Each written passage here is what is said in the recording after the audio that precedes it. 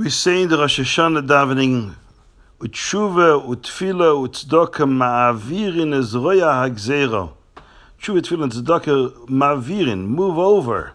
Laha'avir means to move over, to move away. The evil, Ezroya Hagzera, the evil of the decree. The question is asked, why does it say Ma'avirin? Mevatlin. We suspend, we nullify, we dismiss the decree. Why does it say Roya Gzera, which implies the Gzera itself we're leaving intact. We're only removing the Roya, the evil of the Gzera. Should have said Mevatlin as a Gzera. We completely suspend the whole Gzera. So there's a story that there was a Rav in a shtetl called Vikna. There was a Rav there, apparently a famous Chassidish Rav, Reb Alter Shapira. He was a Tzodke v'Chassid, who was the son of the Rizhiner, the Heilige Rizhiner. His oldest son was Reb David Moshe of Charkiv, a tzaddik, a holy Jew. So when this young man, this Reb Alter Shapira, became very ill, became so ill that the doctors despaired. They couldn't help him and they gave up on his life. So they sent a messenger to Reb David Moshe of Charkiv that he should daven for him. So Reb David Moshe of Charkiv said, there's a vote of Reb Meirel Primishlaner.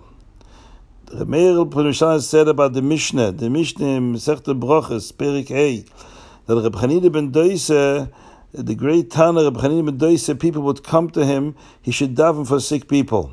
Because his tefillas had a record that even Rabbi Yechon ben Zakkai, the Gemara tells there, used to come when his son was sick, he came to his Talmud, Reb Chanina ben Doisa. Reb Chanina ben Doisa's davening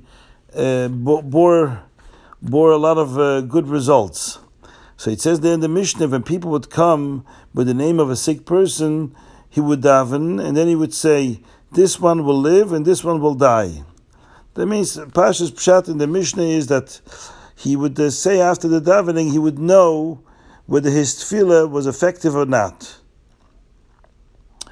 So Reb Meir Primishlana asked, why did he have to tell the person who unfortunately, the member of the family that was sick, he could not help, and he was destined to die, why did he have to give them the sentence, he will die? I mean, bad news, you don't want to be the bearer of bad news, so you keep quiet.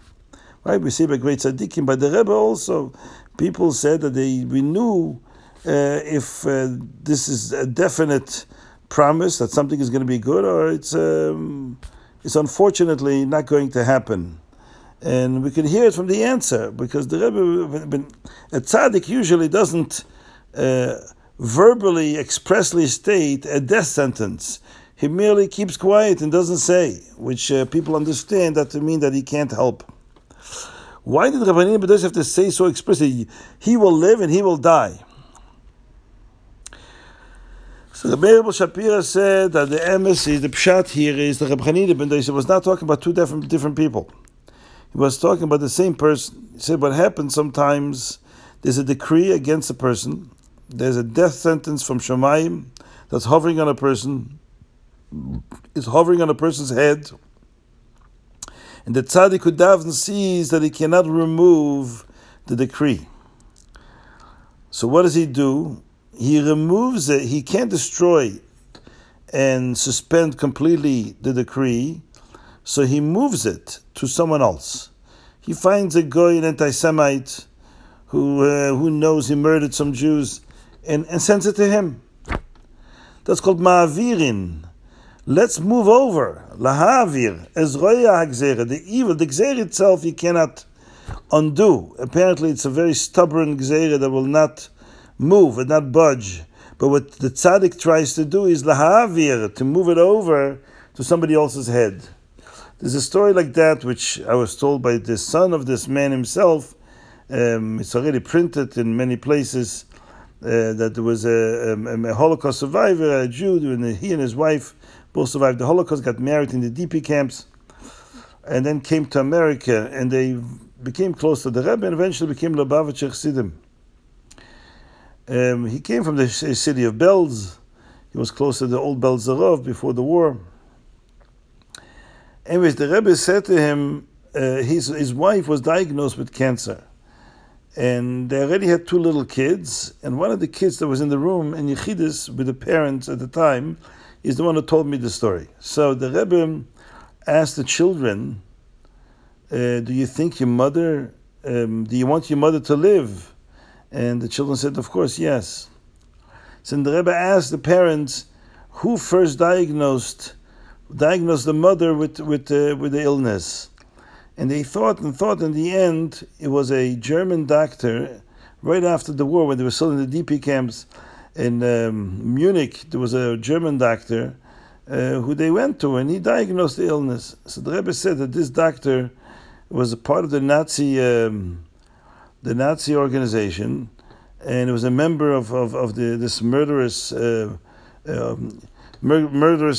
system. And why shouldn't he get it? And the Rebbe said that let him get it, and she will be spared for l'chaim tovim l'shalom. And that's what happened. She recovered completely. Sometimes a tzaddik can move the sentence to someone else because he's not able to completely, to dispel it. So the story with the Tchotkever ended that they went back to the town of Vikne, and Reb Alter Shapira recovered. And shortly after that, there was a Galach, a Russian Marushan anti-Semite who was always promoting and inciting anti-Semitism. Suddenly, out of nowhere, same day, got sick and died. Ma'avirin is re'ah gzeira. True, it filled tzedakah is ma'avirin. Sometimes, even if it doesn't destroy the gzeira, but it removes it. It moves it somewhere else, to a place where we wouldn't mind it should catch on.